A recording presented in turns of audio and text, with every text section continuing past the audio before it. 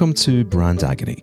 I'm Alan Black. Every episode we use the soothing power of stronger language to solve a problem for a troubled marketing professional. Today we're talking about writing site content in trying times. Or to put it another way, how can you keep quality high when your budget is low? To answer this thorniest of questions, I'm joined by a dynamic duo of content creators, Blackad's Chris Tapley. Hello. Hello, Chris. And Helen Selby. Hello. Hello, Helen. On to this week's letter, which comes from Harry in Great Yarmouth. Dear Blackad, I'm the marketing lead at a furniture design company. The pandemic has hit us pretty hard. Unfortunately, we've had a lot of redundancies. We still have a couple of content writers, but their roles are now more focused on business as usual. Here's the thing. A new website has been in the carve for ages, but we really can't afford to put it on hold anymore. How can we complete it to a high standard when money and resources are so tight? Yours, crippled by content demands, Harry. So, thanks for your letter, Harry. The situation you're in isn't easy to handle. We've seen quite a few clients and we've heard quite a few stories of people struggling with almost exactly this issue. This lack of in-house capability is really sort of trying and testing, and it's kind of tough to know how you will get this done. But it's something that we've certainly helped clients with, and it's certainly I think we can help you with too. So as usual, we're going to tackle the situation in 3 steps: diagnosis, treatment, and staying healthy.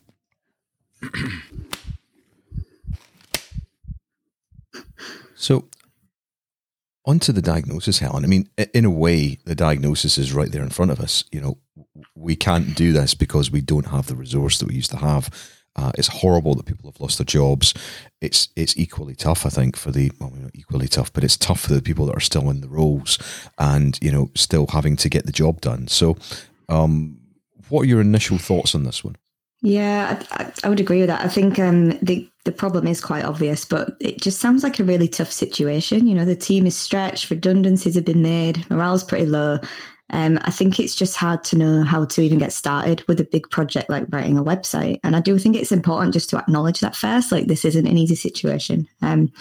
But to me, like the main issue here as well seems to be that presumably there's not really any sort of strategy or content plan in place at the moment. So it might sound a bit obvious, but I think it's really key to have a thorough plan in place. And part of that can include thinking about who's actually going to write this content and how. Yeah, I think there's something else that I would like to add as part of the diagnosis. There might also be an issue here that we've got too big a job on our plates here. You know, maybe the diagnosis is, so first of all, let's just and we'll perhaps come to this later on as well, but I think it's worth saying it up front. First of all, the most obvious thing might be, you know, do you really, really, really need the new website? Now, Ari said that he does. Can't put it off any further. So you've maybe got a changing market, you've got new products, you've got new services. Perhaps COVID has put a kind of a hole in things for your customer base, and you need to try and help them address, you know, new needs, or perhaps just your services is evolved in different ways. We're assuming here that we do need the new website. We can't just patch up what we've got. Yeah, I think that's a kind of fair thing to think about. And I think the other thing that we'll maybe come into later on in terms of you know, how this plays out, but I think this is part of diagnosis as well. It's like if any of our listeners are taking a look at their own assets and thinking, you know, how do we get to where the plan tells us we need to be with the resources we've got? We might be looking at doing very much just a minimum viable product, minimum viable website. What's the very least we can get away with? Yeah. That's it. Like, and sort of prioritize it from there and do it in stages, perhaps. Which I think comes into a sort of slightly, goes back a bit to kind of what you're talking about here. So, what you're saying is that it sounds like, you know, from the way that Harry's at right now, there isn't a particularly, you know, like pinned down strategy or content plan right now. And that really what we need is we need a structure and we need a kind of confines to work within, which is why I wanted to talk a little bit about, you know, do you really need a website? And if you need one, what's the very least you could get away with? Yeah, exactly. And even just having that in your mind and saying, well, we might want to do more than that, but, you know, that's the very least we might want to do. Yeah, it's having that starting point, isn't it? And in that sense as well, it makes it all a little bit less intimidating as a project. It's like, right, we know we can start with this. Where can we go beyond that? Maybe later on. Yeah, I think so. Chris, what are your thoughts? Yeah, I think you've covered off a lot of the key points there. I think you need to get a sense of prioritization on what we can actually achieve. And one thing that sort of jumped out to me around that is the situation with the current writers. Obviously, Harry mentioned that they're working on more sort of business as usual tasks, but I think it's going to be key to get them involved in this kind of strategic thinking at the start of the process so that they can feed into the planning. And as writers, they've probably got a good handle on what's going to be realistic in the current situation for us to actually take on, and maybe feed into what are the key pages that we really need to make sure we do here. So I think by not getting them involved at this early stage, it might actually be making things a little bit more difficult than they need to be. Oh yeah, I would certainly say that's part of the diagnosis here. The other thing that strikes me is that we've got to ask that these guys are busy apparently, but like busy doing what? And again, this is quite a hard question to ask, specifically when a company's made redundancies. But when we look at the tasks that those guys are currently carrying out as business as usual, you have to look at what's the commercial impact of the work that they're doing, and you have to ask the question: would it be perhaps better? And asking a big question like, could we turn off business as usual for a month or so to allow these guys to go off and write the website? Could we scale back business as usual? Could we give it to somebody else? I think, again, we'll probably talk about this stuff, but I think as well as asking, do we need a new website, or what's the least we could get away with a website, we also need to ask the question on the other side, which is, what are the guys doing in business as usual? If it's really important stuff like writing proposals or, writing up case studies that are going to help win new client work, you're thinking, well, okay, let's not pull them off that. But if business as usual was something like, we've got a newsletter that's only got a couple of hundred subscribers and the guys are really busy putting that together, for example, you might want to take them off it. But again, we're assuming that the guys have looked at that and decided, you know what, BAU needs to stay as usual. Yeah, to take the last two words from that phrase. The other thing is that, there are maybe ways that they could get involved, that maybe wouldn't take up too much of their time, meaning that they can get on with the stuff that is important, that is helping the bottom line. And there are there may be ways of bringing in other folk as well. So you're kind of thinking, as part of the diagnosis, you might want to think about subject matter experts that are not writers that are in the business, and you just having a little think about how they're involved right now in that stuff, and how we might be able to bring them into play. Yeah, I think that's a good point, is that this project doesn't have to sit solely within the marketing team. There's going to be other people within the business who can feed into it, especially at the strategy stage, and help sort of define how to start putting things together. And ultimately, the more people you've got sort of on board at that stage helping to figure out a solution, the easier that's going to make things as you get further into the project. Yeah, I mean, it's like a lot of marketing strategy stuff. It really is commercial strategy, business strategy. It's not, to your point, Chris, it's not just for the marketing team. So I think the nature of this, I think, Helen, you kind of called it out a bit as well at the beginning. It's like, there's this 1 foot in the treatment room with this one, because we can see what the issue is, but it's like, how do you grapple with it? So what we're going to do is move into the treatment room. So Helen, if you were able to just kind of go in and suddenly transform the way that Harry's team are approaching this, what do you reckon would be the first things you would maybe grab hold of? Yeah, so I'm kind of thinking of it from like a content planning angle. And so I think if he's not done so already, Harry could start by laying out a content plan. Just really simple, list all the pages that need to be written. You could just do it in a nice, neat table. You can even use Excel. It's just a matter of getting all the pages down there and listing them probably in order of priority. And this will just give a much better idea of workload. This might have already been done, but it's just to sort of make things more digestible. It might be that things aren't as hefty as he first thought. And then I'd just look to start splitting the work up between teams. So in Harry's very specific case here, ideally he's looking at just the writers. But if that's going to be too much of a stretch, he could see if there's anyone else on the team who might have some writing experience who could help too. It's the stuff we kind of touched on a minute ago, to be honest. It's about deciding who you want to be involved. If you're going to be speaking to subject matter experts who are in different teams, bring them in now and just decide how you're going to divvy things up. But I think the main thing here is to set a high standard from the start. And that starts with just getting things organised. Yeah. And by organising it, to flog my point earlier on about what's the minimum viable website that we could build here, by following your advice there and making sure that we structure everything, have a nice table of, all the different pages with, where the source content is at the moment, how good the original content is, what needs to change, who the product owner is, blah, blah, blah. We might also want to have a, red, this definitely needs to be in the site, no debate about it.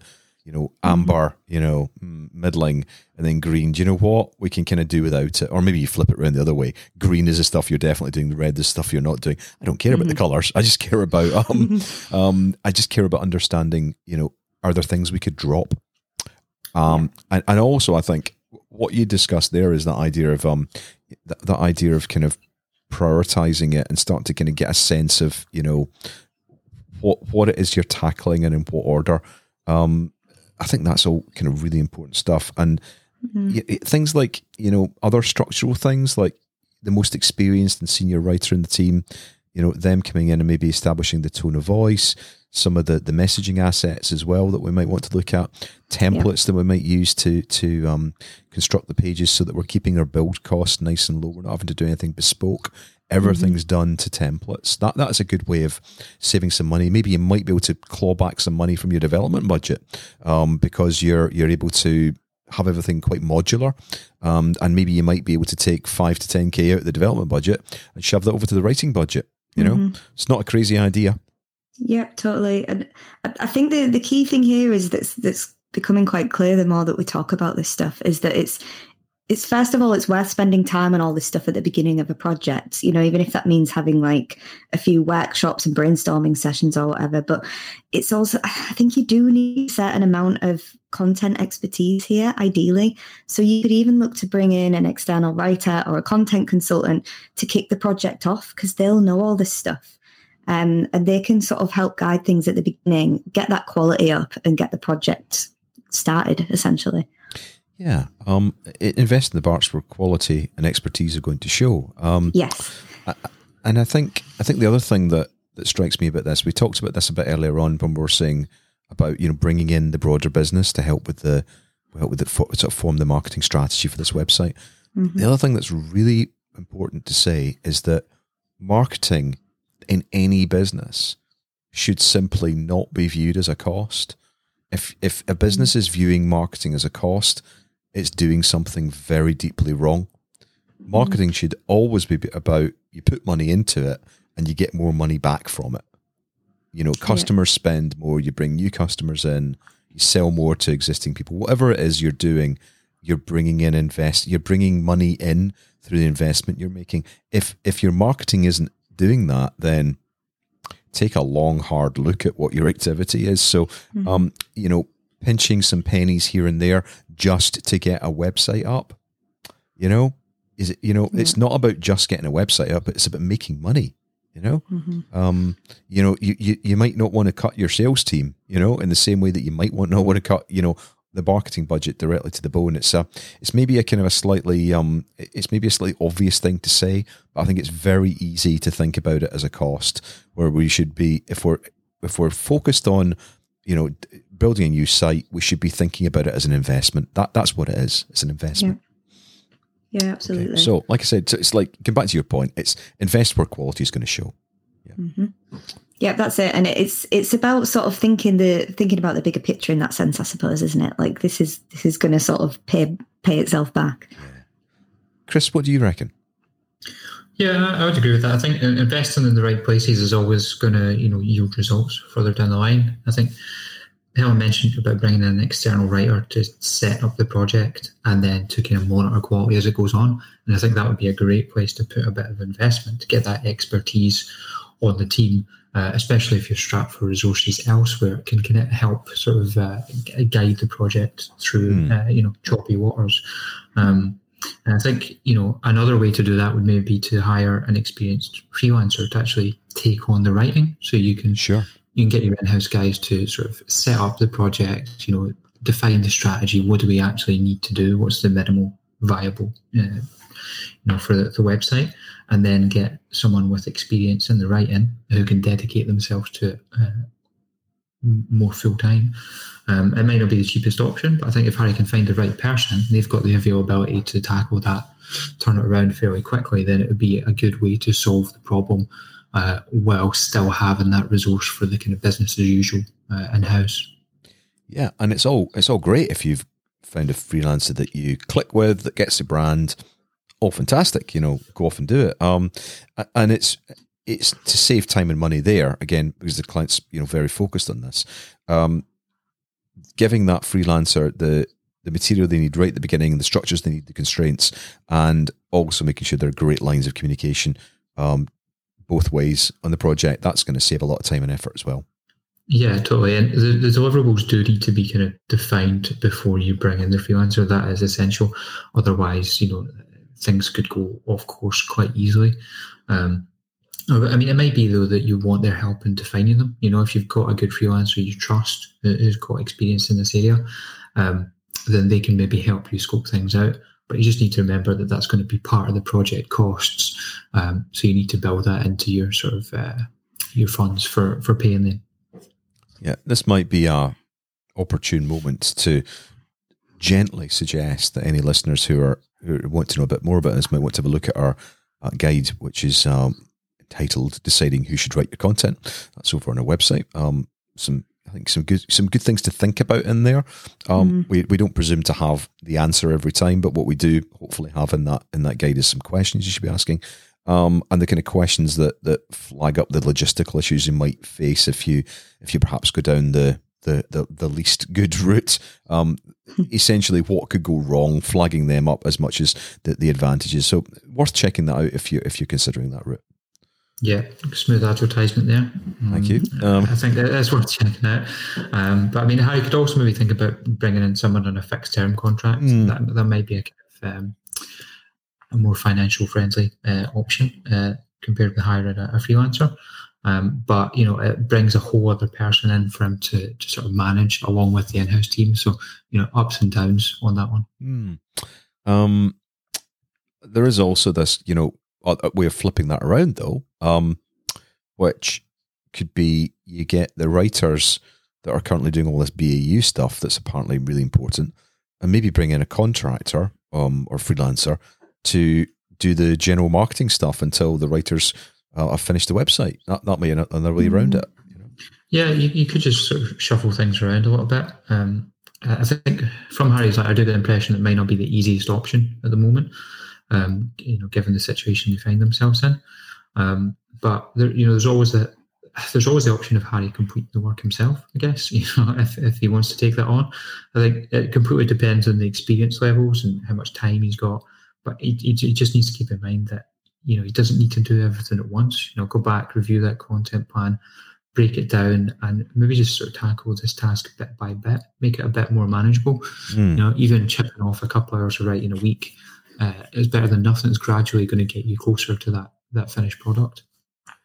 Yeah, and if you're desperately keen to make gains, and you need to make commercial gains, you might then think, do we maybe keep our existing website and populate this content week by week as Harry or whoever works through it, so we're getting those gains immediately rather than having to go to a new platform, for example, which is always going to take a bit longer. You might decide to do that and then flip the content into the new platform and then add the bits that are getting added because you don't have those pages in the current site. There are lots of ways around that, but that might be one where you get a quick gain, you get some commercial benefit out of it, you get some copy up there you can test, and again, by breaking it down to the chunks, it feels much more manageable. And it's nice to see stuff up there and, like I say, test it, see if it's working for you. Absolutely, yeah. It's all just about prioritising it. And I think, the idea of being able to test it and see how it's working gives you a chance to maybe course correct as you do the rest of the website and just, get a little bit extra from it. Yeah, so let's not go into kind of agile working processes and sort of rapid testing, but yeah, I think that's a whole nother podcast. But it sounds like we're hopefully starting to make things a bit less daunting for Harry. So let's move on to the next stage, which is staying healthy. Sounded incredibly strident, that harp today. Launched into it.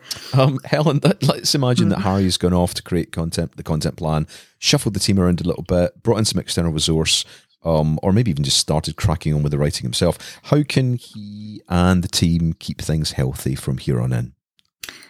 Well, I think it's really important just to keep quality in mind at all times. It sounds like a bit of a sweeping statement, or maybe just blindingly obvious, but I think it can be tempting for some to just rush through projects like this just to get something online, like we were just saying a second ago. Don't do that. I think whatever approach Harry ends up going with, he should monitor it really closely to make sure things are running the way he wants them to. So if work looks a bit rushed with lots of mistakes, or if it's just a bit like if it's just something that's going to do the job, go back to the drawing board and speak to whoever's writing the content, or have a word with himself if it's him doing it, just to find out where more support might be needed and what's missing. Because I think making sure that the content is up is one thing, but making sure it's actually really reaching your users and actually serving a purpose and is engaging and ultimately selling your service or your product is more important. Good advice. I think this is the area where that you want to think about when a project's been on hold for so long. There's this sense of, oh gosh, let's just get it done. I just want it done with it. And it's important that you keep the getting it over the finish line thing in mind, but it's got to be up to a good standard. Yeah, this is it. And I think it's a little bit about staff management, to be honest, as well. Again, depending which solution he goes with, but if your team is really stretched and you're lining up a big project like this, it's really important to listen to their ideas, pay attention if they're struggling, just get their thoughts on how you're going to tackle it, because that's going to lessen the risk of problems later down the line. Because stress writers don't write well at the end of the day. The excuse I've been using for the last 20 or so years. Chris, what do you reckon? Yeah, that is essential. You really want to do everything you can to just avoid stressing people out, when it comes to a big project like this. So whether Harry chooses his existing writers for the project or he brings in external resources, he needs to just try and get them on board as soon as possible, now, ideally. And they've probably got a lot of thoughts on how best to run a project like this, because, content planning is a kind of skill of its own. So, get them on board early. That will save any stress for everyone. I think the only other thing I would say in terms of staying healthy is maybe an obvious one, but, don't forget to sort of shout about all this work that you've done once the new site's ready. It's quite easy for excitement to die down a little bit internally once you've got a big project like this over the line, when there's been maybe last minute difficulties. So just try and, stay positive about it, share those new pages on your social channels, back up the team that sort of helped get you over the line in these sort of difficult times. I think that's really important for morale. Yeah, well said. Coordinating a new site on a tight budget is tough.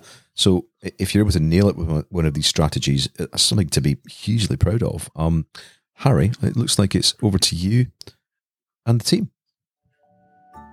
Thanks for listening. We'll be back soon using stronger language to cure another listener's brand agony. For more on brand language, messaging, content training, and tone of voice, visit blackhat.co.uk.